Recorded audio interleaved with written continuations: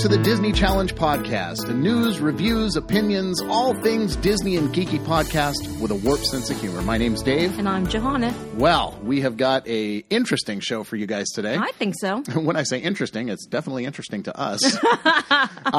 We're going to talk today about something that is near and dear to us. And for those of you who are tuning in to the Disney Challenge podcast, who are wondering, why did we name it the Disney Challenge podcast? Because we haven't been doing a lot of quizzes and anything.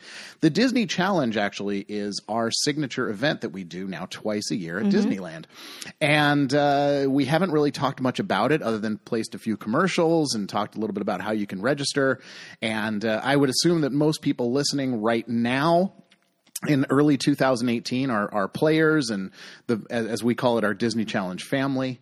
But a lot of people don't know what it is. Maybe if you're tuning into this way later, because, I listen to podcasts way after they start, they start. So today we're going to kind of give you guys, the secret origin story of the Disney Challenge. And we're going to talk about it. That's going to be our main show topic today. Yeah, it should be cool. We're getting excited. We are just, 5 weeks away? Oh my gosh, really? It's coming soon. This podcast is going to drop Sunday, May 13th. So that gives us that gives us 4 weeks exactly until the Disney Challenge 2018. So it's time to start getting excited. We've had teams start registering, and we're ready to play. But before we get into our main show topic today, Johanna has got some Disney news because there are some interesting. Oh, yeah. I'm going to use that word to death today. There are some really weird things going on around Disney.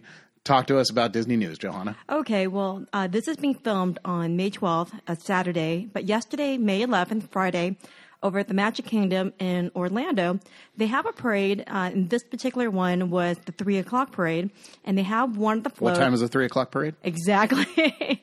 And one of the floats features Maleficent, the dragon from Sleeping Beauty. And she spits out fire because that's what dragons do. That is. And the dragon caught on fire. Oh, my God.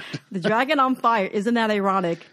Well, it spits fire, so it could probably catch on fire. I've seen videos online, and what's funny about it was that the float was still working. So Maleficent is still weaving it, bobbing her head. It was pretty much majority of it was like around the neck area. And so they did extinguish it out. After that, the dragon looked a little droopy and sad. I would too if I were on fire. I'm guessing the video you saw was not sanctioned by Disney. That was one of 1,000 people in the parade route with their cell phone cameras. I'm sure if you typed in Magic Kingdom Maleficent fire, you'll find a lot of websites. Right now, you probably don't even have to type in that. Exactly. So that was quite a spectacle, and who knows how long that dragon will probably be out of commission. I'm going to assume that won't be in today 3 o'clock. Yeah, hopefully it won't be like Murphy out at California Disneyland. Oh, Murphy and Fantasmic. Well, let's jump back to California. All right. And over at Disneyland and California Adventure, they're going to be doing the AP Churro Challenge. Us and food. Wait, we love food. Did we not invent this? I feel like, darn it, we should have wrote this up. It starts May 14th through June 8th. And it's in celebration of Pixar Fest, which goes on, that goes on till September. Mm-hmm. So what AP's annual pass holders can do is that they can purchase a $5 event map, an event map. That works.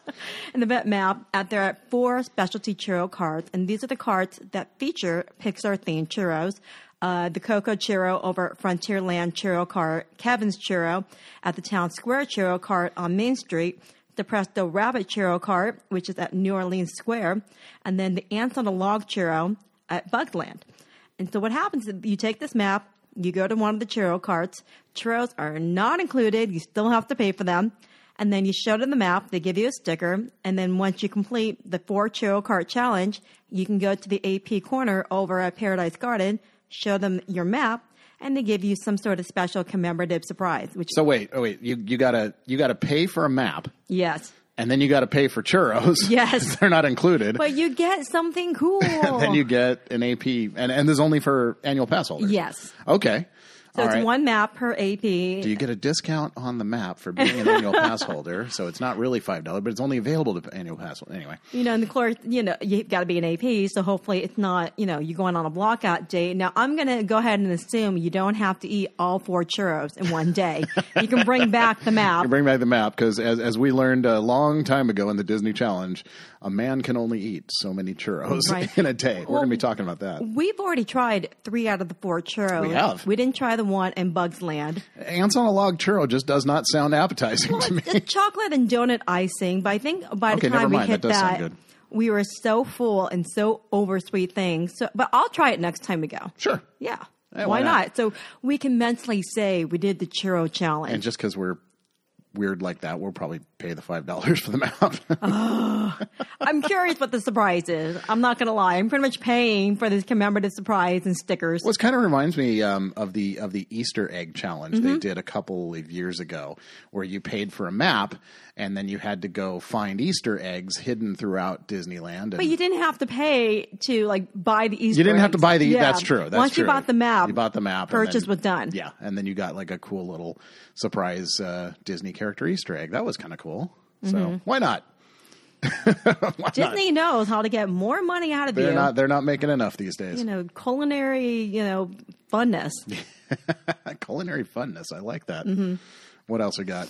Well, in celebration of the course of Avengers Infinity War, once again, Disney knowing how to take your money. Too soon. They released an Infinity Gauntlet Sipper Cup. Now, I've seen pictures of this, and it's an entire glove that you can put on your hands. It has a hole in it. I'm assuming the soda part in the main part where your hand goes in, and you can walk around sipping from this. And spoiler alert, you can pretend you're making everybody go away. Well, if it was possible to snap your fingers and half of the Disney population would disappear on any one given day, I would pay an arm and a leg for that. Well, no pun intended. You only have to pay $20. Well, that's a lot. You get a bottle of soda. They're probably very smart not to pour the soda in the glove, because I've already heard jokes about people, they'll forget they have soda in the glove, start moving their glove, and soda on the floor. I could definitely see. What time is it? Oh, man. So, Thanos angry. I think the majority of people are just going to buy it just to say they have a gauntlet, not because they want, a $20 soda. Yeah, a $20 Infinity Gauntlet is kind of the way to go. And the fact that it has a straw sticking out of it just makes it that much cooler.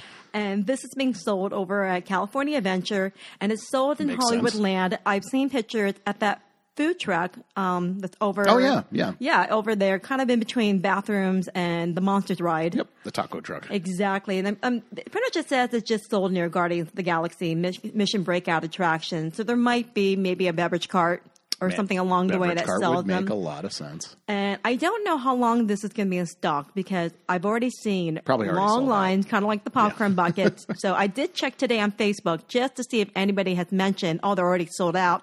And so far, so good. Oh, well, hey, cool. So as of today, Saturday, you can buy Gauntlet. We don't have another trip scheduled until toward the end of the month, so You really want one of these? I could definitely see giving it away as a prize. So. Oh, true. Maybe. All right.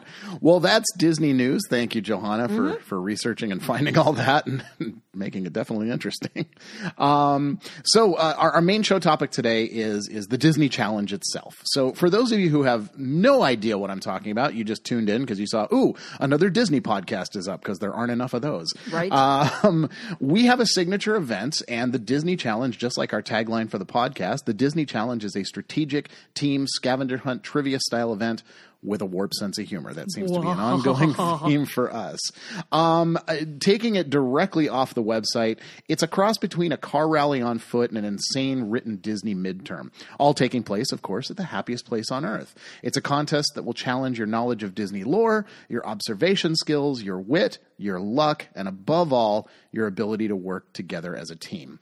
The contest will not necessarily be won by the biggest Disney buffs, but the team that uses the best strategy and works best together. Ultimately, we designed this as a team-building competition, and we stress teams. However, it stated heavily it emphasizes that we try to give less rules than most scavenger hunts. so that you do strategize and formulate strategies as a team. And that's in a nutshell what the Disney Challenge is. Very simply, how it's played is teams of 3, 4, or 5 register between the opening and closing of registration. Registration always closes the Friday 2 weeks before the Disney Challenge weekend. Teams are sent a packet of rules via email, or at least their team captain is, who registered the team. Each team is given a challenge packet with everything they need to play the day of the challenge, the morning of the challenge after we do our opening announcements. And inside that challenge packet, aside from maybe a couple of other things, is the main challenge game sheet, which is 100 questions ranging in point value from 1 to 5. For the most part, right? As we've learned. And the object of the Disney Challenge is to earn the most total points within the time limit. And most total points is regular and secret bonus points. Oh, the secret bonus points. And the secret bonus points we talk a lot about, but we never tell you exactly what they are. They're things that you earn for doing things very specifically. Yeah, we're definitely detailed oriented when for it comes to that. For sure. And so there's absolutely no way possible to finish all 100 questions. We do that by design. On purpose, yes. Unlike most of the other challenges and scavenger hunts out there, it's not about completion. It's about just earning the most points. Well, that's part of the strategy because, as you said, 1 being really easy and 5 being sometimes something else. Yeah. 5 being the most difficult. So it's really up to the team whether or not they want to go for all the easy ones and go for quantity, or they want to go for the 5-point questions and go for quality. Exactly. That's exactly how we designed it. And so that's pretty much it. All of the answers can be found within what we call the designated playing area. Well, that's what I love about our challenge versus some of the other challenges out there, is that all the questions can be answered in park. You don't have to know a thing about Disney to come in and do really well on the Disney Challenge. In fact, one of our event crew members, he competed one year. He has never, he rarely goes to Disneyland. He wasn't even a fan of Disney, but he just liked competitions, and their team came in second. Which team won this? That was JT way back when. My gosh. The year he competed. He just said, well, I like competitions, and they did extremely well. And now he's a crew member. He's detail oriented. He writes up all of our score sheets, and he does our proofreading and editing. So a couple of years ago, I was interviewed. This is so surreal to me. I was interviewed for a web show by someone who has competed, Kimmy Ann. If you're out there listening, hi, Hello. Kimmy Ann. Hope you're loving it out there in Colorado. Missing Disneyland, I'm sure. But she's competed in many a Disney Challenge and many other scavenger hunts as well. She was writing an article for a webpage that she does, and she said, can I interview you? I was like ooh. Never been interviewed about the Disney Challenge before. And she asked some really interesting questions. So I remember from that interview, pretty much I was giving her a brief history of the Disney Challenge, and it actually goes back farther than you Most would think. people would think, yes. Yeah. The Disney Challenge actually goes back to a movie that was released in 1980. Oh, we are just establishing how old we are. Exactly. Oh, I don't think I saw it on man. opening, but I definitely caught it on cable. And the movie is called Midnight Madness. Great film. Oh, I love this movie. This was still with Michael J. Fox, was just known as Michael Fox. He was Michael J. Fox in the credits, but this is actually, I think he did show up as Michael Fox.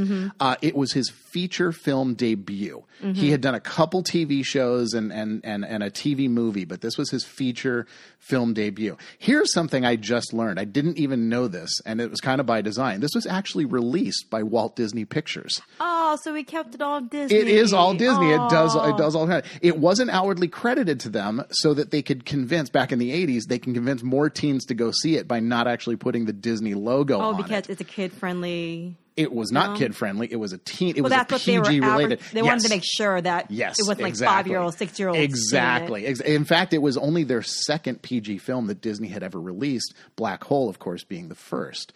Paul Rubens does a cameo in this movie. So if you've never seen Midnight Madness, believe me, it's dated, but it holds up well. It's fun. It is a really fun movie. If you like just goofy teen adventures, kind of the predecessor to all those movies like American Pie and all that kind of stuff. It definitely is that kind of, it's like somewhere between Grease and American Pie. Let's just say that. So since we were watching Grease 2 this morning. Hey, don't knock the film. Michelle Pfeiffer rocks. Oh man.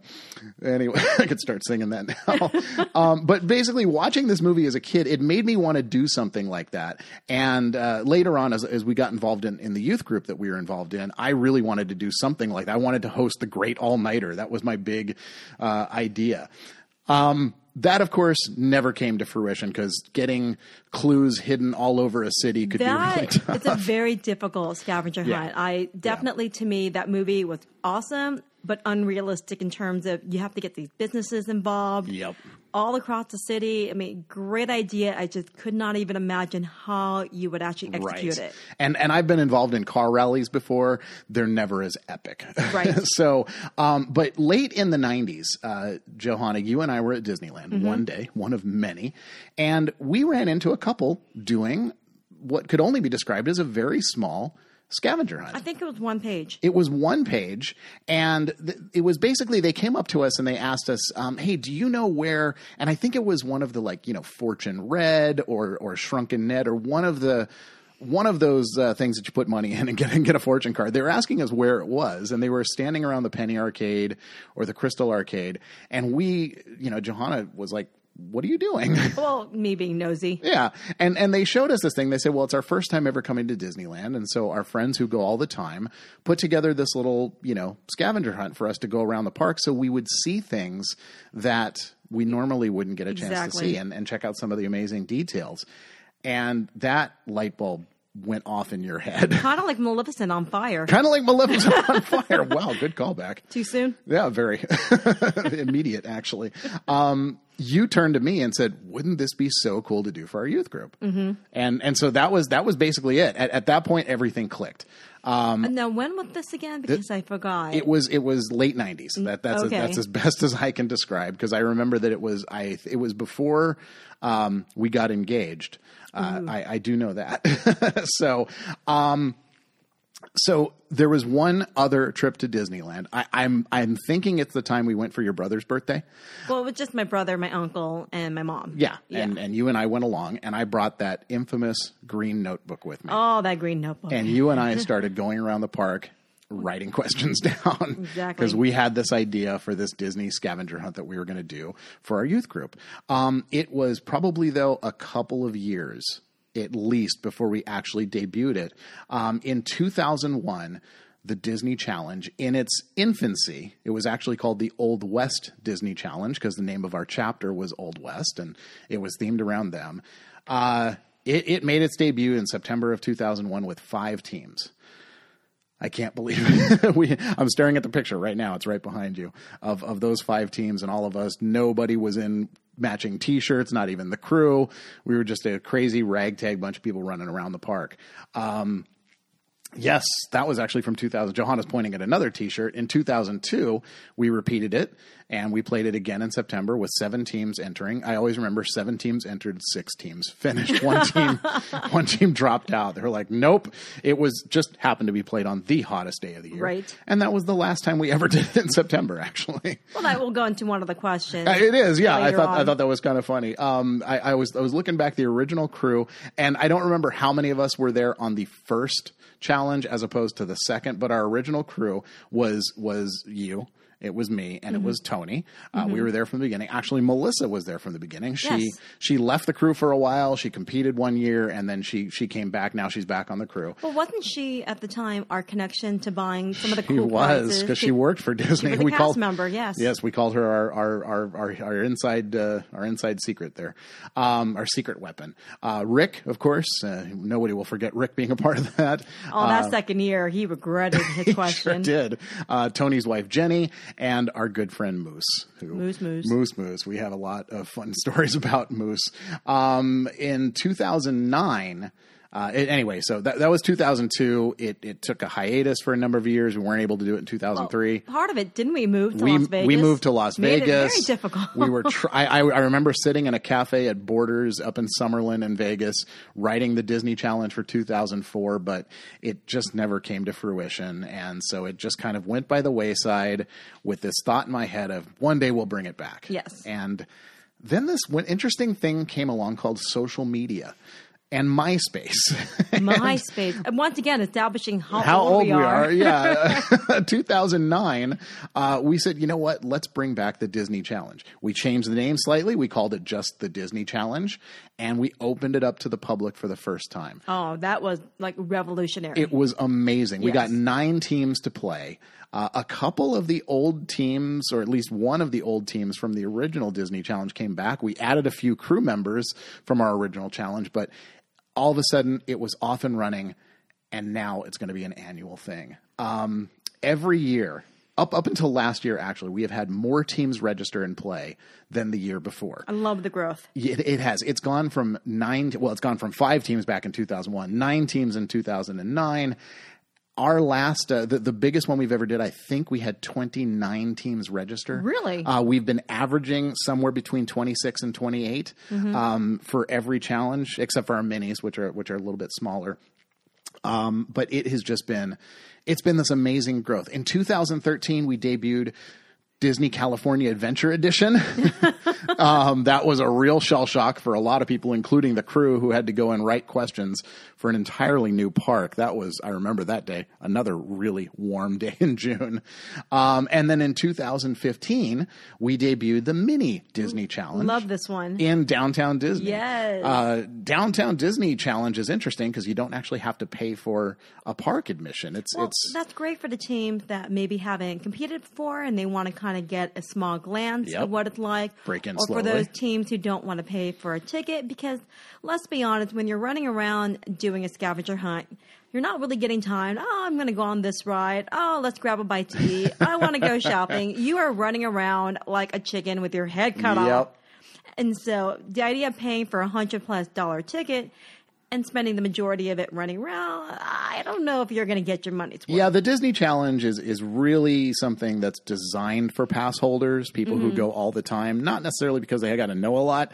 It's just we don't want to waste one of their days Exactly. And a lot of their money. Now, maybe if you're going for an extended trip and getting a park hopper for multiple days, that'd be awesome. That would be cool. Definitely get all your Disney stuff out of the way before the challenge. You're going to be exhausted after the challenge. You can research. You can. And we've had teams do that before. Well, they'll go the day before, and they might also go with an old challenge because we do post the challenges on our website, and they start trying to figure out what's in their heads. What are they thinking? What is this warped sense of humor that they talk about? I love the Mini Disney Challenge too, because honestly, we just did it as a way to get together with our friends again. Because after so many years, we start seeing the same teams, the same people. These people have become our friends. They're our ohana. They really are. And I mean, really, they're family. I mean, think about it. Rick and Lindsay, these are 2 of our close friends. I officiated their wedding. When they asked that, I was like, oh my gosh. It's been amazing, the friends that we've made and the friends that we've kept and people that we run into at other scavenger hunts that we do. And just seeing their lives change. I mean, we've had multiple couples have children. Get married. And now we're starting to see some of these children at our scavenger hunts. Yep. So it's really cool. Like, I knew you when ... Ariel always tackling you at the award ceremony. I love her. Well, then there's Rosie, our new event crew member. our event crew member in training, Rosie. Yeah, tickle, tickle, tickle. Yep. No, don't even start. So that's kind of basically the history of the challenge. What's a little more interesting, though, than just the dry history is how it's changed over the years. It was originally written with our youth group in mind. And so in 2009, we eliminated any references toward the youth group and basically shortened the name, as I said, to the Disney Challenge. We had the categories, action, complete the phrase, picture this, secret bonus points were in there, and of course the finish line puzzle of some sort. That was all original and moved over. We added the photo challenge in 2002. Actually, though, it was just called What a Waste. Well, it was based around the trash cans of the trash park. cans and yes, they are all different if you haven't looked. Yeah, we did a photo challenge of the different trash cans and the different. You had to write down what land it was in, and theming that up to the prize that we gave away at the end of the day. Here's one that'll take you back. We gave out these little pins that we found that were the trash cans of Disneyland. Little did we know those pins would become the most valuable set of pins around. I didn't think to buy. We should have looked on eBay just to see if anyone's still selling them and what the value was. Well, a while back, I mean, it was hundreds of dollars if you had the whole set. And we didn't keep a set for ourselves. We didn't keep a set. I did have one pin left over. It's still in my pin book. I have been offered like an extraordinary amount of other pins for it. So maybe one day we'll actually complete that. Bucket list goals. Yeah, exactly. Let me see. So, Tony's first fire hydrant question made an appearance in 2002. The dreaded fire hydrant. The dreaded freaking fire hydrant. It was not marked as such. It was named Tony's freaking fire hydrant question in 2009. Actually, it's funny. I was writing down how that question has evolved and how we've messed with teams. In 2009, we wrote down, no, I think it was the following year. We said, you screamed no more, and we ignored you. And it was the first question on the challenge. Well, the hydrant question, in case you haven't noticed, is that all the fire hydrants have a number. Well, most of them until they get painted over. But exactly. Yeah. And I think that was what the questions were about. It was just where is fire hydrant 47? Exactly. And you have no idea, and you got to figure it out. And there wasn't really a rhyme or reason.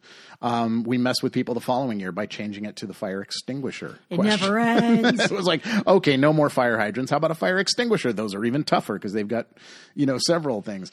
We put it as question 99, saying you thought we forgot. The first year when we did the California adventure, we said new park, old category. and then you heard the team when they come back go, that darn question. Are you kidding me? Oh, you heard them as soon as they opened it because it was question 2. We added the fire extinguisher that year as well. So now it had 2 of them on there. I remember on one, we said, don't worry, this one's a lot easier. It was a 4-point question. And then we added a really, really difficult 5-point fire extinguisher question later. And then, of course, it all culminated in 2017. Tony said he was going to retire the fire hydrant questions. Of course, we've just been messing around with everybody ever since. But we did a photo challenge that was all fire hydrants. I'll never forget Gia from Quest Central had tweeted or written on Facebook like, good luck to all the teams playing the Disney Challenge today. Hope you find the fire hydrant, because she just knew there would be one. And we responded, hydrants, plural. Now, you know what also debuted in 2002, Johanna? Johanna's nastiest question of the year. Now, why we say it's based on 1 to 5 points for the most part is because there was always, since 2002, there was always a 6-point question thrown in just for fun. That was one that Johanna would write every year. Well, in general, anytime we go and gather questions or we come up with challenges, I can't do the 1 to 4 point question. I always tend to do 5 to 6. I'm mean. She really gets into these. Do you remember what the first ever Johanna's nastiest question was? No, but unfortunately, one of my favorites would have to be the second year. Yes. And usually what happens is we'll just be walking around the park. I'll see something go, that's my question. Yeah, well, and usually people will look at me going, are you freaking nuts? That's exactly what we did. We were playing the Frontierland Shootin' Arcade, and we hit one of the things where the tombstone pops up. And on the front of the tombstone, it said, Ruthless Billy Jack jumped 6 claims.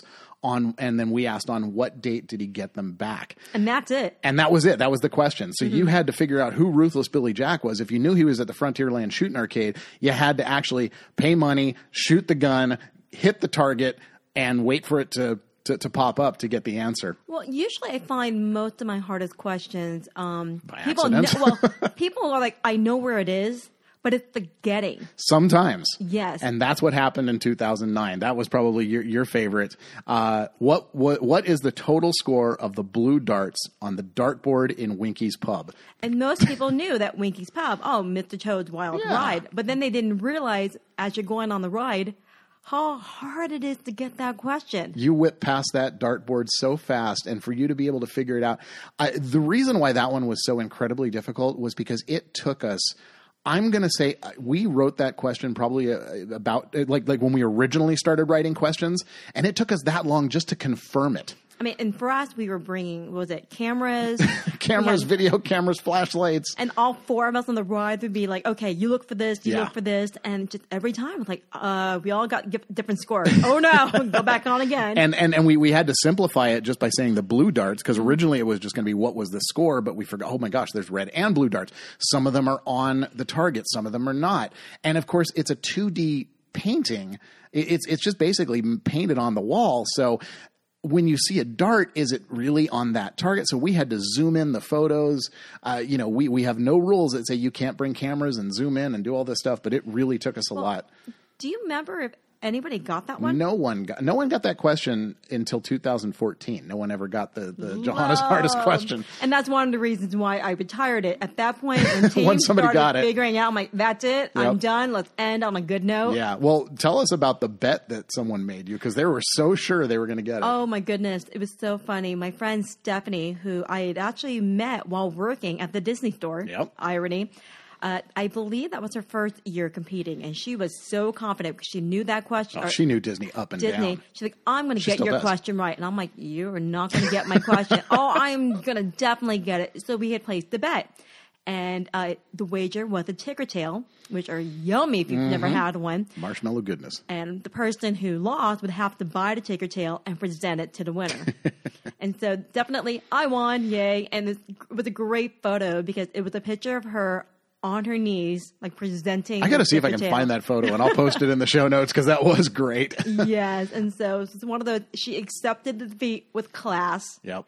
And I enjoyed my victories Oh, with marshmallow yes, indeed. goodness. With marshmallowy goodness.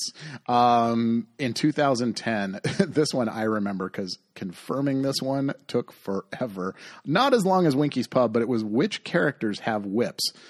And we found so many characters with whips, but they were so we had to specify they have to have a name, they have to be doing something. The answer, there were actually 4 at the time. It was Timothy Mouse, Indiana Jones, the pirate auctioneer, who's no longer there as of, a couple days ago, and going to Captain EO, the 2 whip warriors. Oh, so I guess man, that'd be we are 5, but yeah.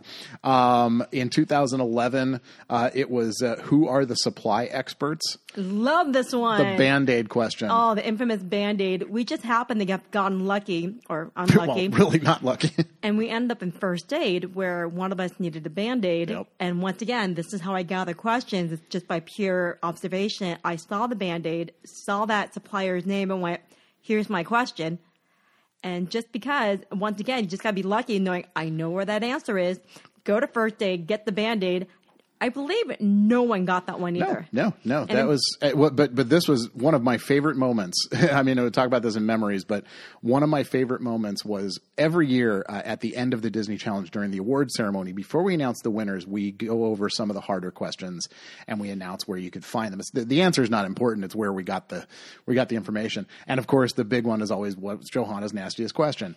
And I mentioned that if you ever went to first aid and you had a Band-Aid and a girl screamed and she pulled out a Band-Aid from her little, scavenger hunt kit. Yes. And she goes, I have a Band-Aid from first aid. So that whole time she had to answer. She had the in answer hands. with her the Yes. entire time. I love stuff like that. But do you have the details of that one question that we did in DCA with the messenger? That was in 2013. I do. I do indeed. But I have to talk about the 2012 one, because this is probably the one where everybody was like, you got to be kidding me. That was. Are you talking about the book? The book. What was Rex's favorite part of last summer? So we're rounding. We're getting the last of our questions, and Johanna that year still had not had her nastiest question of the year written. So we just happened to be in a bookstore looking around. It was exiting It Buzz Lightyear's ride. Yeah. And you just grabbed a book that was a Toy Story book, opened it up to like some random page and went, boom, there's my question. And once again, even the crew members are like, no, you can't use that one. I'm like, I'm going to use it. I'm like, are you nuts? I was like, yeah, we're using that one. It was just so off the wall. In 2013, when we debuted our Disney California Adventure Edition, the question was, if you were to send a letter to Master John H.G. Moen, where would you send it to, or what is his address? Something like that. And usually about here, there are crickets going on in everyone's brains going, what the heck? And we love asking questions about, like, what is someone's address, because we'll find an envelope somewhere. But tell us how you got this one. Well, I'm not really sure how I got this one, but in case you don't remember or you don't know, there are characters, not necessarily the like Mickey, Minnie, but Buena Vista characters. 1920s Buena Vista Street characters. Exactly. There's like a lady carrying around her little puppy in her arms. And there is a messenger that carries packages in the back of her bike. And I remember just staring at these packages and went, there's a question on here. And so in order to get the answer, you first have to know, is on the messenger. Happen to catch the messenger because she wasn't out all the day. time, no. And then pretty much wait until she's still and find the answer because she's biking along Buena Vista Street. Or do what we did, get somebody to distract her while someone else runs up behind her and takes a picture of her package before she notices, and runs off. And what's funny is that we would meet up with some of the groups and they're asking us some questions and we're giving them maybe, some advice or clues, and how many of them were standing right next to the messenger. And we were taking pictures that year of people standing right next to the messenger and they never got it. I'm just waiting to see if they would stop the messenger and look on there, and I don't think anyone did. Nope. Yes. Nope. It wasn't until 2014 that we got cocky. Yeah. And the reason I say we got cocky is because we actually made it a 2-part question. And occasionally we do these bonus questions where you can get the answer to the question and then a bonus question. So it was 6 points for each. It was a 12-point Johanna's Hardest question. The question, and this was right around the time that you had just lost a whole bunch of weight, so you were all into health, and you said, we're going to do a food challenge. It was what food item has the following ingredients, and it was just a list of ingredients on the back of what turned out to be a La Victoria salsa bottle when we were eating at Rancho del Zocalo. So it was called Johanna's Nastiest and Healthiest question of the year. And then we said, like, what's missing from this? So it didn't even have all the ingredients. And then it was like, what was missing? Theoretically, that should have been an impossible question. I think 2 or 3 teams actually got it right. Yeah, at that point, it was. You can definitely see that the light was at the end of the tunnel. I Yeah. knew, okay, it was getting really difficult because after the book question in Buzz Lightyear, I started What's realizing next? I can't top that. Definitely. And ever since then, you throw in more questions, and they're almost always 5-point questions now. I participate more, but more behind the scenes where I'll come up with a question or I'll kind of participate in one of our mini challenges. Yep. Where I'll be mean. It's just not necessarily labeled Johanna's Hardest question. Exactly. And you actually switched that and debuted a new category, which we'll talk about the following year. But just going back to 2009, we debuted a category called Where Did I Hear That?, which was all audio questions. Which is ironic that I have a hearing loss. Right. Yeah. That wasn't yours necessarily. We debuted a question in 2010, but we rarely used it. We used it a couple years. I'm using it on this year's challenge, but slightly different. That's, believe me, not a spoiler. And it's called Who Am I? And it was basically, we would describe a character and you would have to say who it was. But for some reason, we just didn't use that one. In 2011, we debuted something huge.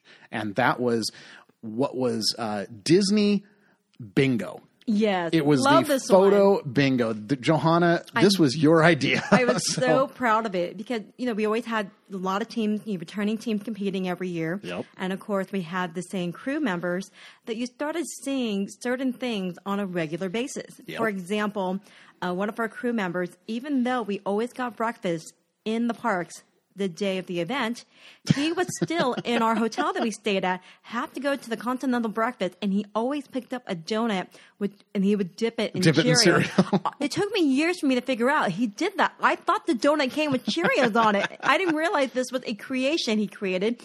So it first started off as Crew Go, Crew Bingo, where I would look at certain things that the crew would do every year, and I would make jokes about it. We'll just walk around and go, oh, Crew Go. And then we started slowly incorporating certain event players. Like there's this one event player that I love her to death, but she was always late. She'd be late to her own funeral. Let's just be honest here. And so Which could be a good thing. That would be Crew Go. As soon as she would arrive late, go, Crew Go. But then we decided, hey, this is really funny, but there are also things that happen in the park that you see all the time. But that are random. But they're random, like, unfortunately, the first year we discovered taking pictures of kids is not a good idea. Yeah, we got an angry letter from a mom after But that. one of the things that we did on Bingo was take a picture with a child in those bear harnesses, with the leash, as I call it. A child on a leash was the question. We got in trouble for that one. Yeah. Oops, you can tell we're not parents. Yeah, I'll put that under things we've learned over the years. Yeah, what it is now is that it's a bingo grid with your free space in the middle. Well, what also happened was we started realizing, again, with technology, everyone has a phone with a camera, Yep. or Wasn't they a big bring deal. a camera. So we're like, why aren't we incorporating? They can now show us photos. Yep. And basically, that's how Dingo was formed. And I mean, as much as we got in trouble, that kid with a harness was one of my favorite questions. We would do stuff like, okay, you can tell like a group on a field trip. Yep. Because they'd all be wearing matching T-shirts. Somebody in a scooter. Someone in a t-shirt or sweatshirt from another theme park. Yes. And of course, there was, I think, one time, and I thought it was an easy question. It just made me laugh, with a goth. And we did that did it on Bats Day. Day. So I'm like, go for it, guys. It was perfect. So Oh, every yeah. year, I love walking around the park and just kind of coming up with what could be a good dingo. Yep. And dingo can be completely random things that we see. Like, you know, as I joke, like someone wearing a green hat or somebody wearing Mickey Mouse ears in this color. And then others we've started incorporating. It's usually pictures that are taken and submitted to me from our question gatherers, question hunters, that I can't really come up with a question for. I turn it into a dingo. Like, Yes. hey, that's interesting. The one at California Adventure we did last year, which was 2 bees licking a beehive. It's just, you know, it's just something we happened to see. So any really random things, I can't necessarily write a question about it.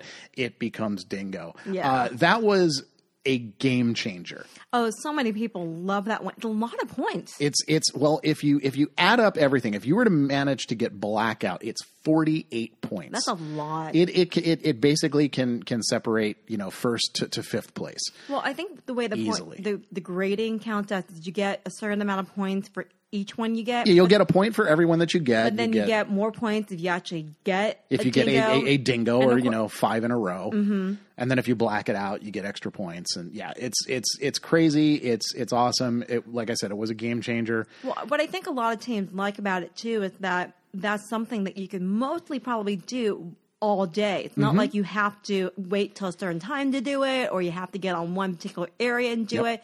It's just one of those observational, Yeah, you fun things happen to see do. it. You go looking for it. Yeah, that was it. We also attempted something else in 2011. Didn't work out so well in 2011. That was, of course, the monkey wrench. Oh, we got better at it. Well, we Yes. brought it back in 2017. We made a big deal out of it. We learned our mistakes. We learned our mistakes. As we have an entire section that's coming up calling, you know, things we've learned.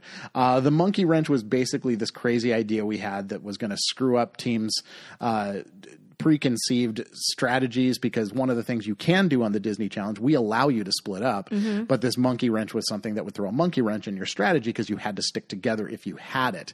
And it was a matter of getting it back to the crew and this and that. And we had a prize at the end, but we didn't realize it was going to cause chaos at the end of the day, where everyone was going to be fighting for it. Well, I think what happened was, as all the teams were coming in to turn in their tests, There were teams lying in wait. they were like, you know, waiting to catch them. So all these teams would just start ambushing each other. Yep. And we kind of looked at that and went, oh, our bad. Yes, indeed. What debuted in 2012 is we started using Twitter. Social media. Social media, we decided, hey, let's start asking questions or having people post to Twitter. JT's maniacal monorail pillar question, that one made its debut. Also a category, only used it a couple times. It was called Missing Pages, where we would basically spell out an entire story and you'd have to say what was missing for like the Tarzan treehouse walkthrough. We did a matchup. Was something that came out in 2014. Not done every year, but we like to bring that one back. Just for those real computer geeks out there, we switched from Microsoft Publisher to Apple Pages in 2015 and eliminated the borders. We kind of made it a little bit cleaner. In 2015, JT started doing an electronic score sheet so we could start scoring the challenge a little bit faster and make it more accurate, so we didn't have to add everything up with a calculator 5 times. Well, I think that especially came in handy when it came to the infamous if we had a tiebreaker. And that has definitely come in handy the last couple of years, because we have had ties and have had to use our secret bonus point tiebreaker. So, it basically, we actually, because of that, we started adding scoring lines in 2015, because it was a little chaotic when we're not knowing where to put the score.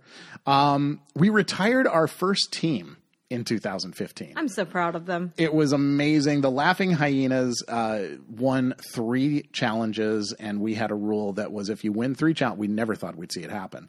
If you win 3 challenges, you would have to retire. And we gave a few options if you retired, what you'd like to do. Yeah, and they chose to join the crew, and now they're an integral part of the crew. Well, Lindsay is fantastic when it comes to observation. Yes, she sees things that nobody else sees, and she's our photographer now. Yep. And then we have Rick, who's an engineer, and he is fantastic when it comes to puzzles. He loves puzzles, so we started letting Rick write puzzles at the Mini Disney Challenge in 2015. But then we have the 2 other members who I'm so sorry, I'm blinking right now. Karen and Shelley. Thank you. Who's part of our beta test. Yep. And the Laughing Hyenas get together as a team, and they go out and they beta test and play the Disney Challenge to make sure that the questions are still there. They like to find out if there's alternate ways of answering things. So we actually save ourselves a whole lot. And, of course, then they go through and do Rick's puzzles. Mm-hmm. Speaking of his puzzles, we titled it The Laughing Hyenas Last Laugh. It was a challenge that they did. It was like a missing question that they could come up and find. It actually evolved into what we now call bonus challenge. Rick wrote the finish line puzzle that year, and it just went on and on. I realized as I was going through all of the challenges, one of the little tiny changes was the complete the phrase as it's known now. It was originally called complete this phrase. I changed it for some reason in 2016. Oops. We added Video Dingo in 2016 at the Mini Disney Challenge. Well, once again, everybody now with their smartphones. You can start filming video, and then that, of course, gave way into video action questions, which debuted the following year. Well, we also love the Bring This questions. Almost every challenge, we have something where you have to find the event crew. And I think whether we tell you where we are or not. I think the one that kind of got us in the most amount of trouble was Bring Us a Barf Bag. I have that under crazy questions. I'm actually going into that right now. Okay. Yes, in 2013 at California Adventure, as we were writing the questions, we noticed every time we went on that Mickey's Fun Wheel, dreaded fun wheel. If you were in one of the moving carts, there were barf bags there. So we're like, what an awesome thing to have them get. Because at this point, originally we used to give the teams a bank of money, and they would have to spend the money on the things that we'd asked for. So we'd ask them to buy like postcards or this hat or something like that. We were really specific on what they had to spend the money exactly. on. That at the end of the day, they had to count for every penny. We knew exactly how much they should have left in change. Because we didn't want them spending any of their own money. This of course, dated back to our youth group days. Going into our Dingo, one of the questions we had was, take a picture of a set of Mickey Mouse ears with the crew member's name on there.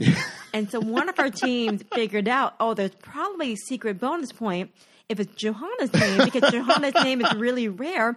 So what they bought a set of Mickey Mouse ears, had it embroidered, took a picture of that, and it's just like, okay, that's kind of cheating, but that's brilliant. We're going to give that to you. And I ended up with a set of Mickey Mouse ears. That's how you got your Mickey Mouse ears, with your name on it. Normally we joke that we don't accept bribes, but that was a fantastic bribe. That year we did.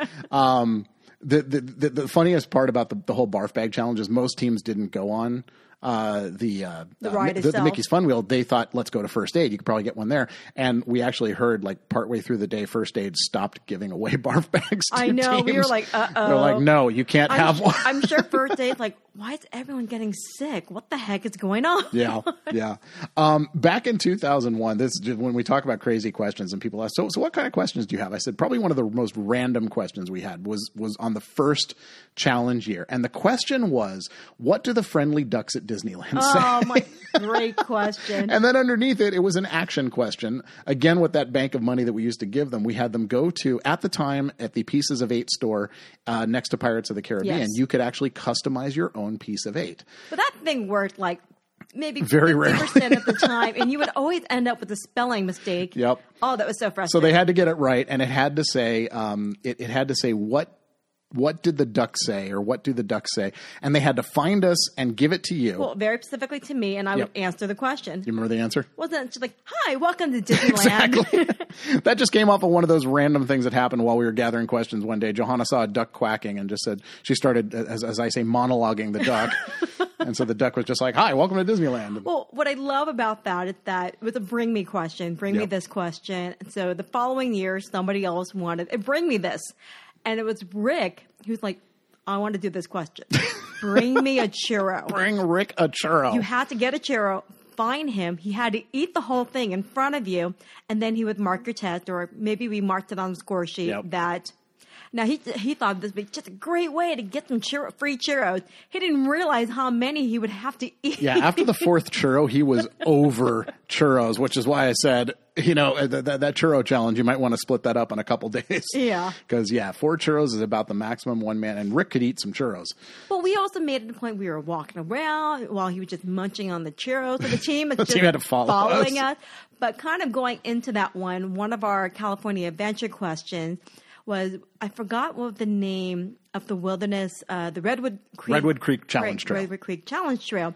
And there was some sort of motto that, I forgot what the motto was, but it was a particular motto. It was a Wilderness Scout Explorer, or Wilderness, something, the Wilderness Explorer motto. And what it was that you had to find it, and you had to say what the motto was. You had to recite the motto. And I remember we were over in Hollywoodland or Buena Vista Street, and Jody, one of the team, comes by. She was in a scooter because she was just having problems with her knees or something. Finds us and goes, "Oh, I want to do that Redwood Creek motto."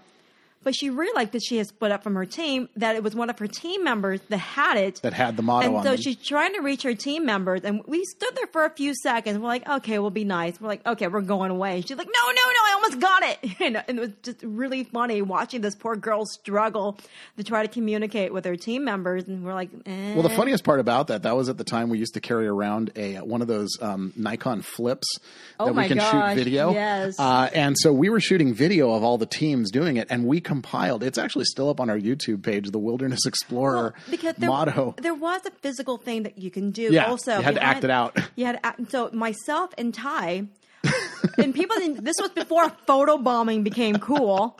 We would stand behind the team and nobody would notice it, and we just start reenacting that, you know, the moves behind them. And so that was just really funny to see if we can get away with that. Didn't we use Jody trying to call up her teammates as part of the bloopers on that? Yeah, I think we did. That was awesome. I remember we found out one year through Melissa, she was telling us that everything in Tomorrowland is every plant that grows is sustainable and edible. So if you see something growing, you can actually go and pick it and eat it. And we found kumquats, and we said, "Oh my gosh, we have to say, bring us a kumquat." Mm-hmm. And teams had no idea where to get them. They were just growing wildly, and that was when we learned you don't want to bring something that can get smashed in a challenge pack to the end. Do you remember we did a bonus scavenger hunt in 2002? This was back in the youth group days. They all turned in their packets at 4:00. And then we handed them an envelope that said, "You have fun? Have you not gotten enough? How about a bonus scavenger hunt?" And it was worth 25 points if they completed it. And we had them run from one end to the park. They had to solve a clue. They had to run from Main Street. They had to run all the way back to the Tomorrowland train station. They got someone else. One of our crew members was there with another clue. They had to solve that clue. From there, they had to run all the way to Critter Country because you had to get the whole thing done within an hour. And we had them run to 3 or 4 points. We made them as far apart as possible. Exhausted. Wasn't it also the year that it was the hottest day of the year? Yes. I mean, it was so extremely hot. I think they're at this one team, which I love them to death, but they have a team member, not to say she was very innocent, but she was just a very sweet girl. And on that day, apparently, and this blew my mind, she just belted out the biggest curse word in the happiest place on earth. When they realized they had left their challenge packet sitting on top of a trash can, 30 minutes before. When hearing that, it was just oh no, we killed the team. Oh man. Yeah. We've caused rivalries within teams themselves. We've had some nasty questions. We'd say what payphone has this number? And then they'd have to go to every payphone and look it up. I remember one year we did a 1-point question. It just said, "What'd you have for lunch today?" Yep. And it had 1 point. They could write anything down and we would give it to them, but we just wanted to see. Wasn't there also a question on Indiana Jones where you just said how many skeletons there were? The very first year. All it was just answer it. Yeah, it was I didn't care answer. I didn't realize years later I found out that question actually has an answer. There's 1,994 skulls in Indiana Jones. that corresponds with the year that it opened. That was something I didn't know. I think what a lot of teams started realizing was, and they do it, and sometimes they're just really funny to read, is just answer every question. Just answer, yeah. Because maybe you'll just get lucky and it would be the right answer. Or it's just, again, one of those, you'll get the points just for putting in an answer. And so sometimes you'll just hear it as you're scoring the test. One of the people will just start chuckling, like, oh, they must have wrote something really funny. Yep. Yeah, when we're scoring it and somebody's like, oh, okay, everybody stop what you're doing, listen to this. When we talk about the warped sense of humor that we have, we had a question one year that says, do penguins like ice cream? Explain your answer. I think you wrote this one. Sounds like me. And it was just because we saw a penguin eating ice cream on It's a Small World, and we're like, yes, they do. And that's the answer. We had them one year find us. It says, the event crew likes to be entertained. Come do a portion of the Captain EO dance for us.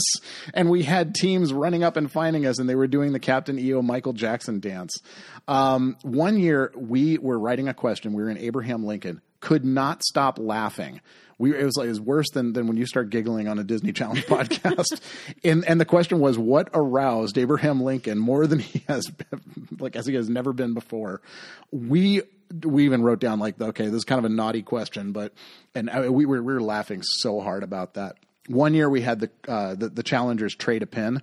Mm-hmm. We included a pen in their packet. They had to change it.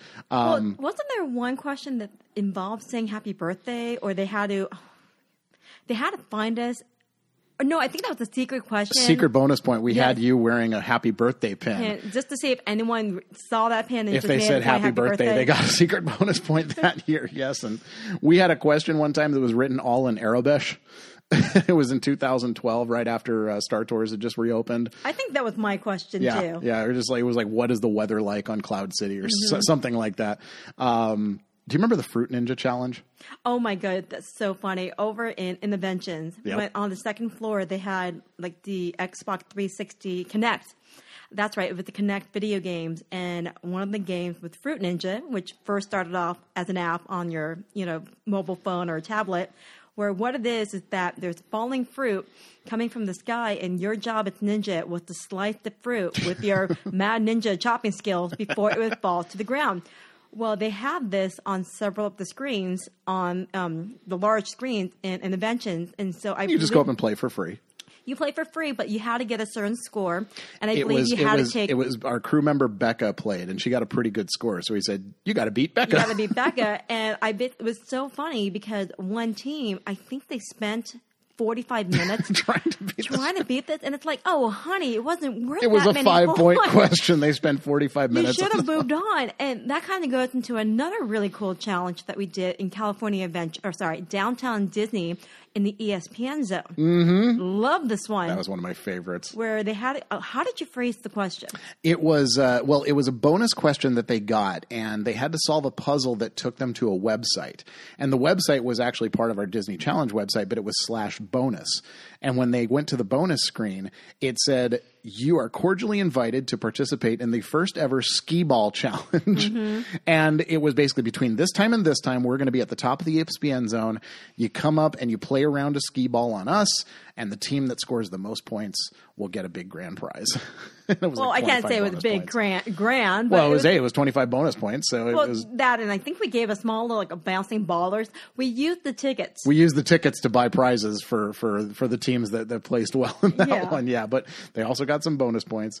Yes. There was one year I was wearing. I used to carry around my lanyard of pins, and on my lanyard was all Mickey Mouse pins, but I put a Ludwig von Duck pin on it just to see if anyone would notice that was a different pin. And of course, one of the questions on the challenge was what's the odd pin Dave is wearing today? Well, I think the question, it was crazy and I hated it. Hated this. It was one of the dingo. Picture this. Take a picture. And it was take a picture of the event crew that they don't without them noticing. And I started realizing how my anxiety went through the roof because I'm now on the lookout to try to catch a team before they can take a picture. And it got to the point where as soon as we would see somebody, any team or any team member, we just I'll start pointing at them and going, team. Yes, JT started that one. He started pointing out teams as soon as they see us so we'd all catch them. And there was one team where they had the father separated. And his job, because we kept seeing him, was to catch a picture of us. Off guard. But then what's really funny, going into another one, at that point I told Dave, you are never again including me on a dingo. Didn't say we didn't include another event crew member. And that was it? Take a picture of Tony? Take a picture of Tony. And he had no idea that it was coming. All these people are coming up to him going, hey, Tony, can I get a picture of you? He's like, yeah, sure. So he thought he was just being really cool. And Tony never reads the test ahead of time. That was well, up until recently. Yeah, he was afraid of being kidnapped and being held hostage to answer, so he would refuse to And when answer. he didn't know what we did with using Twitter, we had tweeted his location. Yep. We were on Pirate Lair or Tom Sawyer's Island, and we said, Tony's here, find him. And in addition, I think what I had done is I tweeted, the first team to find Tony, he will buy you a round of mint juleps. And I mean, again, he didn't know this. He was very cool about it. He did buy a round of mint juleps for that team. It was a team of females. So he was like, I will buy these women a drink. Oh, yeah. That was just, man. It was awesome. One of the, I've got so many of these, but, things that we've learned because of mistakes we've made, or, hey, wait, that was a really good idea. Over the years, we've learned that, like, for example, subjective questions are a bad idea. We used to do things like bring us as many autographs as you can, or we would tell them to color in a sheet and we would judge the best color one. As we started getting upwards of 15, 20, 25 teams, those subjective ones were just impossible. One year we had a secret bonus point if your test was in the best condition when you returned it, because most people destroy these things. We've also learned over the years that cast members love to lie. Yeah, well, I think frontline cast members are pretty much taught, don't ever say, I don't know. Yes. And if you don't know the answer, you have two options. You find out the answer. Or you lie. Or you just lie. And I have on purpose asked cast members questions that are on the challenge just to see what their answers are. One year we had a question that was, how deep is the rivers of America at its deepest point? Now, anyone who reads a book could tell you it's about 6 feet. You ask a cast member, they say, oh, it's about 600 feet at the deepest point. It's crazy the things that they would say. So we said, you know what? Hey, you can ask cast members questions. You definitely can. You can't show them the challenge, but you can ask them questions. Just keep in mind, they lie. Mm-hmm. And then, of course, we decided to step up our game and make the questions that are not something cast members would know. So we took out a lot of like the historical questions and the stuff you would learn at Disney University. I think we tried very hard as well to create questions that you cannot look up on your phone. Right. Because we do not ban you from using your phone. Right. Like some of the other scavenger hunts out there. Can't use your phone at all. Exactly. If you need to make a phone call on some of these scavenger hunts, they make you find one of their crew members and you have to make the phone call in front of them. We're not that mean. No, you can use it, but if you look something up, it's probably not going to be just the way that we write it. I even sometimes Google certain questions that I write just to make sure it can't be answered. It just forced us as question gatherers to step up our game. Yeah, and it's kind of made it more fun for us. Yeah. We have learned that sometimes there's more than one answer.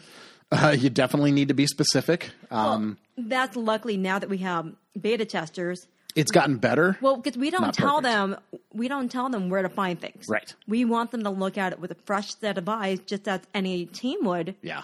And so, I mean, and the Laughing Hyenas are really good about like, hey, this is here. One of the questions on this challenge, they just beta tested it last week, and one of the questions I had, they found a slight variation. So it just made me actually on two of the questions they found variation. So I had to rewrite the question to make it more specific so that it could be answered in the way that we want it, because the answer that's on the answer key is the answer that we're looking for, and we usually don't change our mind on that. Well, also things we learned as well, I think that came back to haunt us on the last mini Disney challenge, is check spelling on our part. Oh, that was a couple mini challenges ago. Yes, I had edit and proofreading, reproofing the PDF so photos are in the right spot, but definitely like when I misspelled hammock. Yeah, you spelled it M-A-M-M-O-C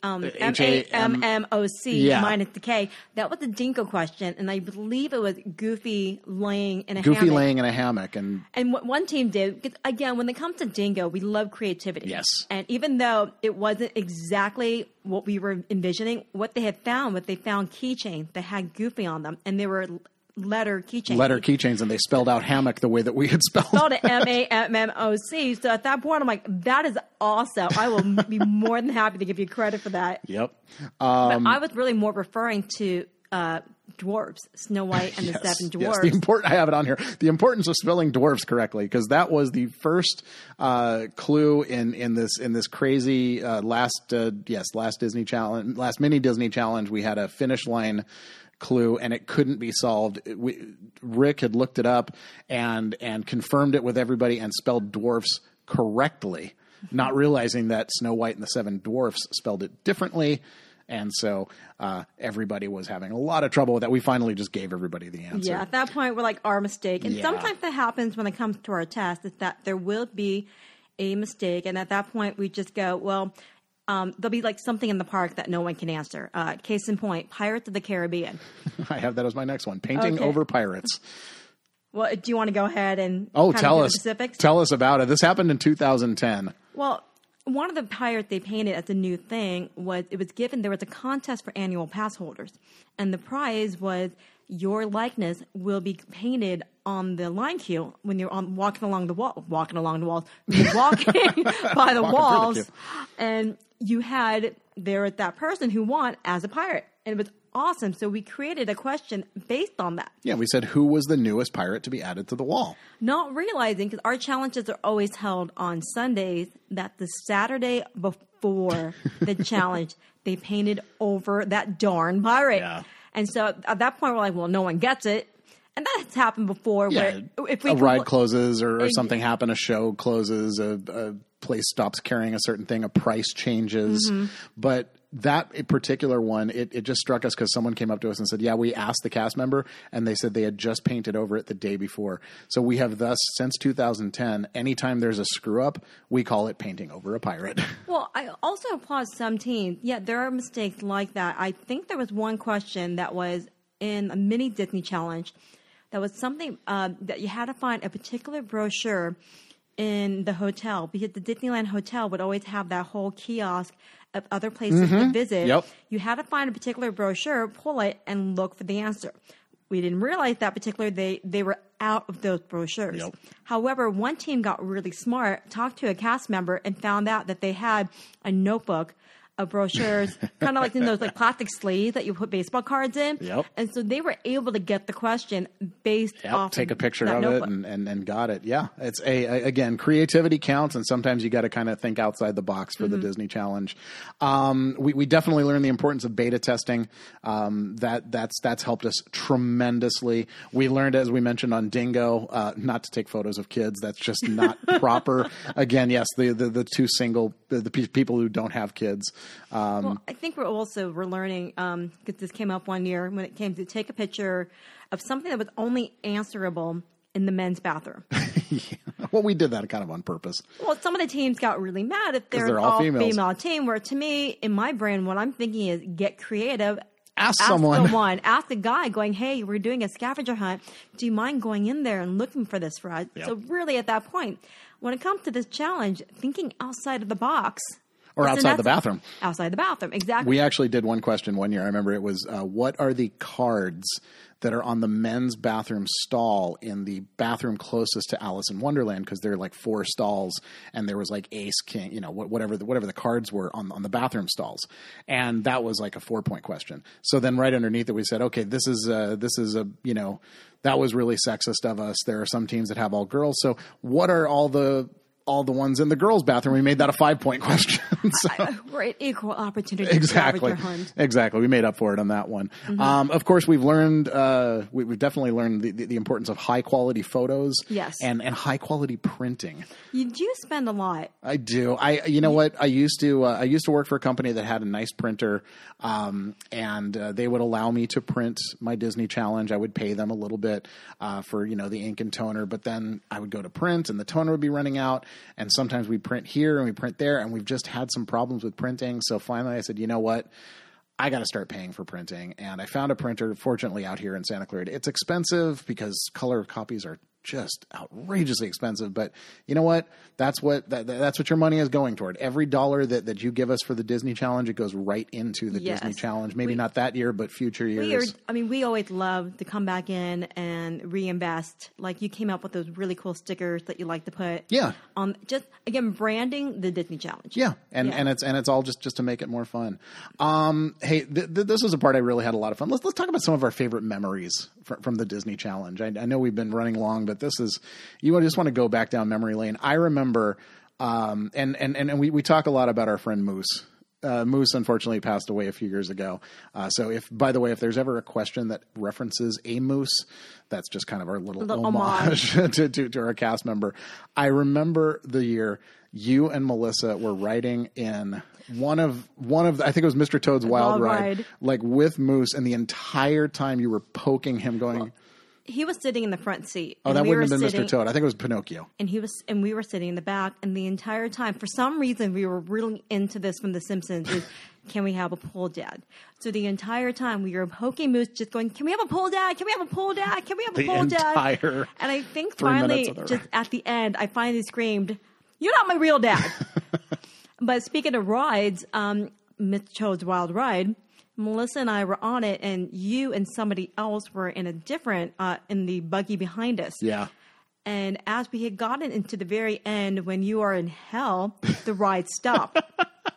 So me and Melissa, being just as snarky as we can, just started screaming, "Help, help, we're in hell, help, help." And we just kept doing that. And so the cast member, I guess what happened was they were going to have to evacuate the ride. Well, the cast member came out. They took me and Melissa, and we exited to the exit. But then the rest of the riders all exited not through the exit, but they went through the entire ride back to the beginning. And so I think what happened was they heard us freaking out, either wanted the comments down or just shut us up. Got you out fast. Got us out fast while everybody else kind of got a little mini tour. Yep. So a little jealous of that, but that was really funny. Yeah, that was because I guess standard procedure is you pick up one car, you go to the next car, you go to the next car, and you go from the back to the front. But they let you guys out. Then they picked me up, and I might have been Tony with me. And it was so cool because I'm standing there. I took so many photos on the way, all the way through with all the lights on. Speaking of It's a Small World, again, we used to bring a video camera with us before the days cell phones had video cameras. And we sat there with a video camera, and it was in Snow White. And I turned to Moose and I said, narrate the entire ride. But he had this really cool trick that he would do is he could speak in what we called Bushman. Is he would talk with clicks. He would like, and so we said, narrate the ride in Bushman. And we just filmed him, and he just improv and went through the entire ride. He was reacting to things going on left and right. That was one of the best videos ever. It was hysterical. Speaking of videos, do you remember, this was one of my favorite memories is filming in the video and actually just releasing it, editing it. The video the year we premiered the California Adventure Challenge. Oh my goodness. Yeah. I love coming up with things like this. We decided to do this really epic opening where we filmed in the Esplanade. It was myself, you, and Tony walking in, getting ready, like we're going to do a Disney Challenge, tying our shoe, getting our backpack on. And so we're walking in the Esplanade, and I forgot what song we used. It was like the theme to the Terminator. Yeah, just taking it very seriously. And we walk, and we're in the middle of the Esplanade, and then we pan. We stop. And we pan to Disneyland. Then we panned to California Adventure. I believe we panned again. We go back and forth and back and forth. And so we panned to California Adventure, and I believe we all just looked at each other, nodded our heads, and just started walking to California Adventure. Yep. And so that was our way of saying the challenge is changing. Yeah, and then it drops down from the top. It said, the California Adventure Challenge coming in 2013. And we started playing California Girls by the Beach Boys. Exactly. So that was just a great way to introduce a new challenge. You know what else was kind of goofy about that was we didn't bring a fourth cameraman. It was just the three of us and a tripod. So we had all of these shots of us that we had to like turn on the camera, go okay, now move, do this. Everybody nod at the same time. All right. We had to walk away from the camera, so we just left our camera sitting there as we walked away from it. I always had the morbid fear that as we did that, one person would just walk by. Just going to steal our camera. grab it and start running off. Yep. Speaking of Tony, we tortured Tony so many times. We would send him in to get questions from It's Tough to Be a Bug because neither one of us wanted to. Dave and questions. I absolutely hate that Can't show. stand it. Well, I think another one that was really funny in California Adventure is when we had to gather questions in the Disney Junior show. Mm-hmm. And so typically what happens is that when you go on that show with kids, the kids sit on the floor, Indian style, in front of the stage while the adults sit on like the little benches in the back. A few of them, yeah. Well, we all sat with the kids and we're all just looking at each other going, this is one of the more awkward situations we've ever been in. But what was funnier about that was that when you had to confirm the question, you went to the park by yourself. By myself. So here's one guy by himself sitting in the audience. Yeah, that's not creepy. Here's creepy Uncle Dave sitting in the back of Disney Junior all by himself with a green notebook, taking notes. Taking notes. Oh yeah, that was interesting to say the least. Well, also, what's really funny is when we gather questions, how sometimes we have to quote unquote get creative in terms of in other words, breaking the law. We basically climbed over fences. We've opened gates we weren't supposed to open gates. Opened doors we weren't supposed to open. Anything. It became a point where anytime we would see something with like a knob or a handle, we would just turn it. Just open it just to see what's in there. Just to see, like there was that one sign that was in front where in front of the plane in California Adventure, next to soaring over California. It's just we decided to see if it opened. And it opened. And we got a question. Exactly. I think one time on the Monsters ride, I'm forgetting the name of the exact ride, Becca had climbed over the rails and kind of had to go behind a wall. Mm-hmm. And so we're all keeping watch. Hopefully she won't get in trouble. I remember one time, hanging Tony off of the edge of a train. Yes. We were on the Disneyland Railroad, and there was a bell that was down like in between two of the carts. And Tony's like, I'm going to get a question. So I'm like, I'll hang on to you. And he was hanging upside down, and I was holding on to his legs while he was writing a question or taking a picture. The ironic thing about it is we had to retire that question because unfortunately, we couldn't find it ever again after that. Well, we've gotten a little smarter because, in the old heyday, you guys would write questions in your little notebooks. Dave bought a notebook for everybody. I just refused to get into it. No pen and paper. I just I point at people and go, write that question down. But luckily, with the technology of cameras and all that, it's now we can take pictures of the question, take a picture of where we got that question. And then figure out the question later. There'll be time. There was this one question that Ginny wrote. Was it Ginny wrote that we were never able to confirm? I had that next. Okay. I know the question. Yes, event crew member Jenny wrote it way back sometime in early 2000s. The question was, how much does Miss Amber charge for music lessons? And I almost distinctly remember seeing something like this where it was like a poster, one of those old-timey posters that was either on Main Street or Frontierland or something. Ladies and gentlemen, we have scoured the park numerous times looking for this question. We have cornered Jenny and said, where did you write this question? She can't remember. I am going to say this right now. If anyone can find not the answer to it, and this may be a historical thing because I have a feeling it's gone, but if anyone has a picture that says that was basically where we got this question from, and you can show me the picture, the answer, and where it either is or was, I am willing to pay for your team's admission to the next Disney Challenge. Whoa. That is a $40 value. I want to know the answer to this question. I want to know it exists. It's the only question we haven't been able to ever answer. So this is the one that has stumped the challenge crew. I had no idea you were going to do that. I am doing it right now. I will pay for that. How much does Miss Amber charge for music lessons? It was somewhere in Disneyland, and I'm saying it's either Main Street or Frontierland. Well, it's not just an up-close picture of it, because you can probably Photoshop something like that. Right, but we want to be able to look and go, we know where that is. Yeah, exactly, and possibly even find. If it's still in the park today, I'm going to be even more impressed. But oh man, just so many interesting things happen. We started adding memes to the Disney California Adventure,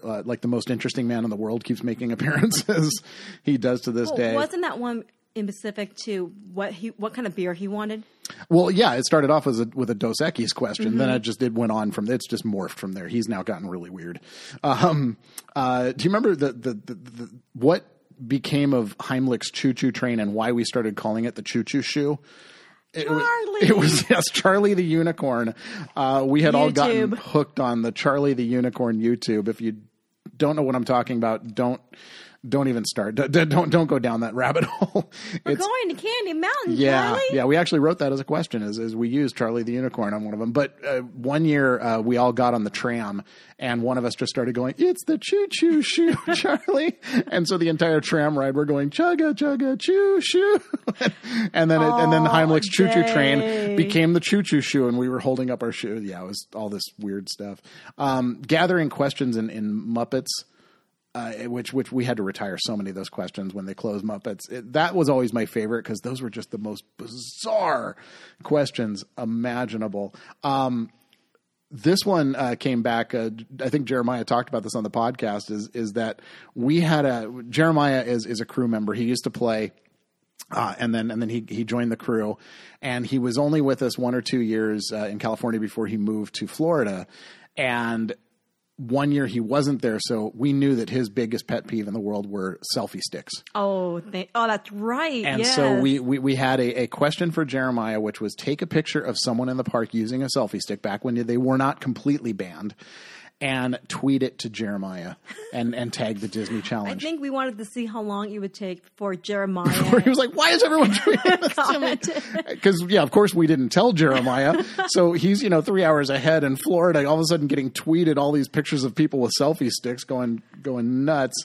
He told us cool about it. Yeah, he told us on a podcast, he said, I'm still getting pictures of selfie sticks every now and then. Using the hashtag SBP started a number of years ago. I think JT started using it. No, it was Donald. Well, we started using it, and then Donald started answering everything using hashtag SBP, which stands for secret bonus points. Being on the team Enchanted Tiki. Yes. So if he's listening to this, hello. Yeah, thanks, Donald. It just kind of became a thing. We just hashtag everything SBP, and people would think, oh, there's secret bonus points involved, and it's just kind of become our hashtag. Didn't we create a question based around that? Yes, and we did. Didn't even catch on. It was the interactive chalkboard in the Starbucks in downtown Disney during one of the mini challenges where they had to write their team name and they had to tweet it to us. Mm-hmm. And we said, if you write hashtag SBP on there, we were doing this for Donald, that you would get secret bonus points. And of course, he didn't do it. So I remember one of the cool things was discovering Whitewater Snacks. Oh, yes. During the first mini Disney challenge, we're looking around California Adventure, and I didn't even realize there was a whole nother restaurant eatery back there. So that was interesting. You talk about, finding things. Well, I think we incorporated a question that you had to go back there. Well, yeah. Well, actually, our last finish line was Whitewater Snacks as well. But we've asked a lot of questions back there. One of my favorite memories comes back from Dingo. We had asked a question in California Adventure. It was the Dingo category was a man on the moon. Mm-hmm. And there was a picture it's not there anymore because with the changes over to Pixar Pier, but there's a shop that had a bunch of pictures of circus sideshow acts, and one of them was like this tattooed man. Anyway, they had a photo that said "Man on the Moon," and it was I forget what the photo was, but basically that was like the only place you can find it. And Frank and Weenies couldn't find it. They're getting frustrated, and they just decided that they were going to take a picture of one of them BAing us with Frank from their team standing on top of the person BAing them. And the only reason they didn't get points for that, because we said creativity counts, and they definitely would have given points for that, except the one rule for Dingo is unless it specifically says so, your team can't be in the photo. Yes. Oh, well, that kind of reminded me. We had one team for Dingo. I think they had every single photo. They were in it. They were in almost all of them. Oh, that killed me. I felt so bad Read for them. the rules, people. Yeah. Over the years, we've written some questions and had to retire them, like the Miss Amber question, because either A, we couldn't find them, B, they don't exist anymore. I was looking back at some of the retired questions. Do you remember there used to be a romance chart? You could pay for this romance chart that was in the Starcade, and you would get like a printout. Two people would enter their names, yes, and it would give you your star cross. Mm-hmm. Yeah, we had that. We retired this one question because we just realized probably no one's going to do it. It was get a lip print autograph from a Disney princess. Oh, that was I really wanted that one. Wanted that one, but then we realized they probably have very strict rules and can't do that. We had one that just said bribe Dave with something. This one I had to retire because I couldn't confirm it. It drove me crazy. But if you go on Casey Jr., the ringmaster is undoubtedly Joe Ranft. Joe Ranft, I can never pronounce his last name right, but he's the guy who does the voice of Heimlich in A Bug's Life. Ratzenberger? No, it was Joe Ranft, Okay. not John Ratzenberger. He's the one who does that German voice, and it was pretty much Heimlich. So I'm like, that has to be Joe Ranft. So I'm asking cast member after cast member. We're going to City Hall. I'm talking to one of the girls at Casey Jr., and she says, hang on a second. She goes in the back. Apparently, in the back of every attraction, there is a secret book. They're not allowed to bring it out and show you, but it's pretty much the history and every question that could possibly be answered about that attraction is in this book. She went back and read through the book and came out and said, I can't confirm who did it because it wasn't even in their book. So at that point, I finally said, I got to retire this question. We actually had a question. This was funny. There was at D23 one year, I remember hearing a podcast of this particular seminar, and it was the son of Don DeFore. And back in the early 50s, when Disney first opened, Walt Disney used to lease some of the shops and restaurants to business owners. Mm-hmm. Don DeFore came in and opened up a restaurant that was called the Silver Banjo Barbecue. And it was open from, it was open early 50s to the 60s.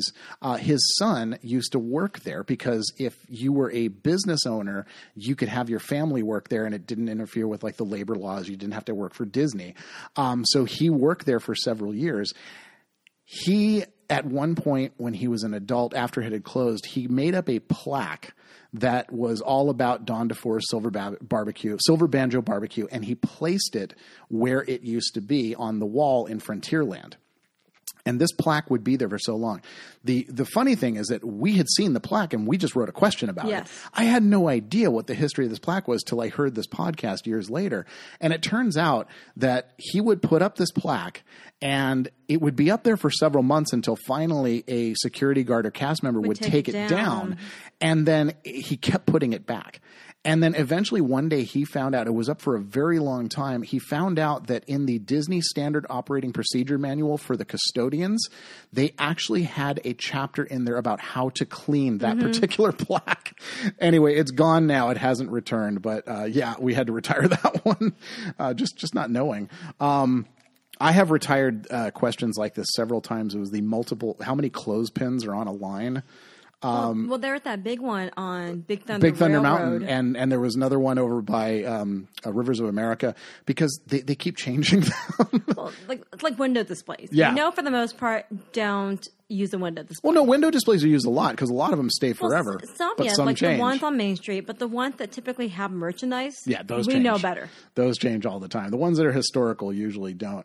I had a question one time that was, again, another podcast I listened to. They were doing the audio for Star Tours, and Star Tours broke down, and there is an announcement that is made when Star Tours breaks down. I wanted to write a question about that. Never been on Star Tours when it's broken down or gone 101, so I've never been able to confirm it. So finally I said, forget it. You had a question one time. This is the last one I'm just going to bring up on this one. It was, how many chicks dig the dog? Remember that one? Yes. That was going to be Johanna's hardest question of the year. I believe that was on a lithograph that you can purchase in one of the streets of Main Street, where you can go to the kiosk and you can you can kind of swipe through all the different lithographs that you can buy. And there's this picture of Pluto just covered like all over him, all these baby chicks. 16.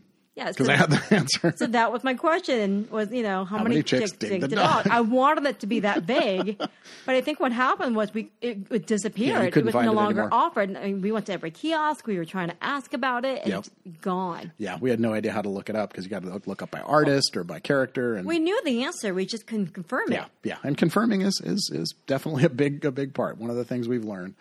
Oh man. So retired questions. Let's just talk real quickly about the future of the Disney Challenge. Not to spoil anything.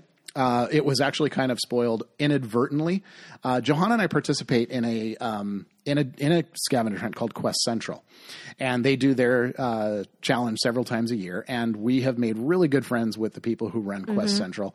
And I approached them last year, and I asked them, I said, how would you feel about combining forces and doing a joint Quest Central Disney Challenge scavenger hunt? And we had talked about it, and we're actually in the middle of planning it. So I'm going to announce it here. We're going to announce it again and be a little bit more specific at the Disney Challenge coming up in 4 weeks. But the next mini Disney Challenge for 2017 will hopefully, if everything goes well by the end of this month, it will be a combined we're going to combine forces with Quest Central. We're going to do a joint challenge quest. What's going to make that one really interesting is while ours are based on questions that you can answer, finding certain things, listening to certain things, and each thing has a point value. Quest Central is all about logic puzzles. Yep. So we're going to have to get real creative with our scoring. You have to pretty much, you're answering all these questions just to get to the question. Yep. And then once you get the question, you have to answer it. And it's almost more of an all or nothing. Challenge, and there would be multiple challenges, and so I think that's going to be a monkey wrench. It really is for the teams that are used to the way we do things. And I have a couple of ideas. We'll hopefully we'll be able to announce what the theme of it is, and the theme will definitely make a lot of sense once you find out. Of course, I'm not going to say too much about this, but I'm just going to say 2019 will be the 10-year anniversary of the Disney Challenge being open to the public. So if you don't think we've been planning that one for the last year and a half, we have something really big planned for that one. That's going to be a whole lot of fun, but we're going to give more information about that way later. We've tossed around the idea of doing themed challenges, maybe when Galaxy's Edge opens, or do one specifically there. Maybe not there, but we'll make like a Star Wars themed, or like we could do an Avengers themed one when Avengers Land. I mean, who knows? Superhero Land. You keep messing that up. I want it to be Avengers Land, but Superhero Land, yeah. We've even talked about doing other theme parks, or even not just theme parks, but destinations. For your birthday one year, we came up with it was basically like a Hollywood bingo that we were going to do. And we thought, we could probably put the Disney Challenge brand on this and do something silly like that. So who knows? The future is whatever, especially with the addition of the mini Disney Challenge, it kind of opens us up to do things that are maybe a little different. And you might start seeing some interesting things coming. We asked some questions on our Facebook page.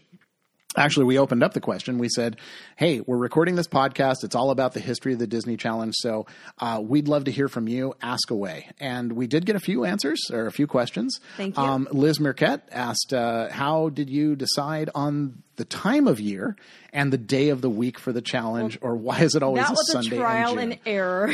Definitely more error than trial. As we mentioned, the first two challenges were held in September, and my thought was September was after Labor Day. Usually the parks would slow down, forgetting that September is the hottest month of the year, and it was just miserable to do a challenge. So I was thinking, what is another good time of year?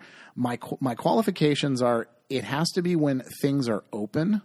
And the other problem about September is they always would close Haunted Mansion. Yes. And they would actually bring a lot of things down for refurb. So my thing is, I wanted the most amount of attractions to be open, but before the crowds got too bad in the middle of summer. You were also looking to see that every annual pass can be used. There's no blockout dates. Every except the one that doesn't allow you on any weekend. But as many different annual passes are allowed. And what we discovered was between Memorial Day and Father's Day, there's 2 or 3 Sundays that are available. So it either will take place the last Sunday in May or one of the first 2 Sundays in June. Sunday is just because my work as an MC DJ usually keeps me out on Saturdays. And so Sundays just kind of became the preferable day. Most scavenger hunts take place on Sundays from what I understand. So it was just a little easier. I mean, a Saturday might be a little bit harder.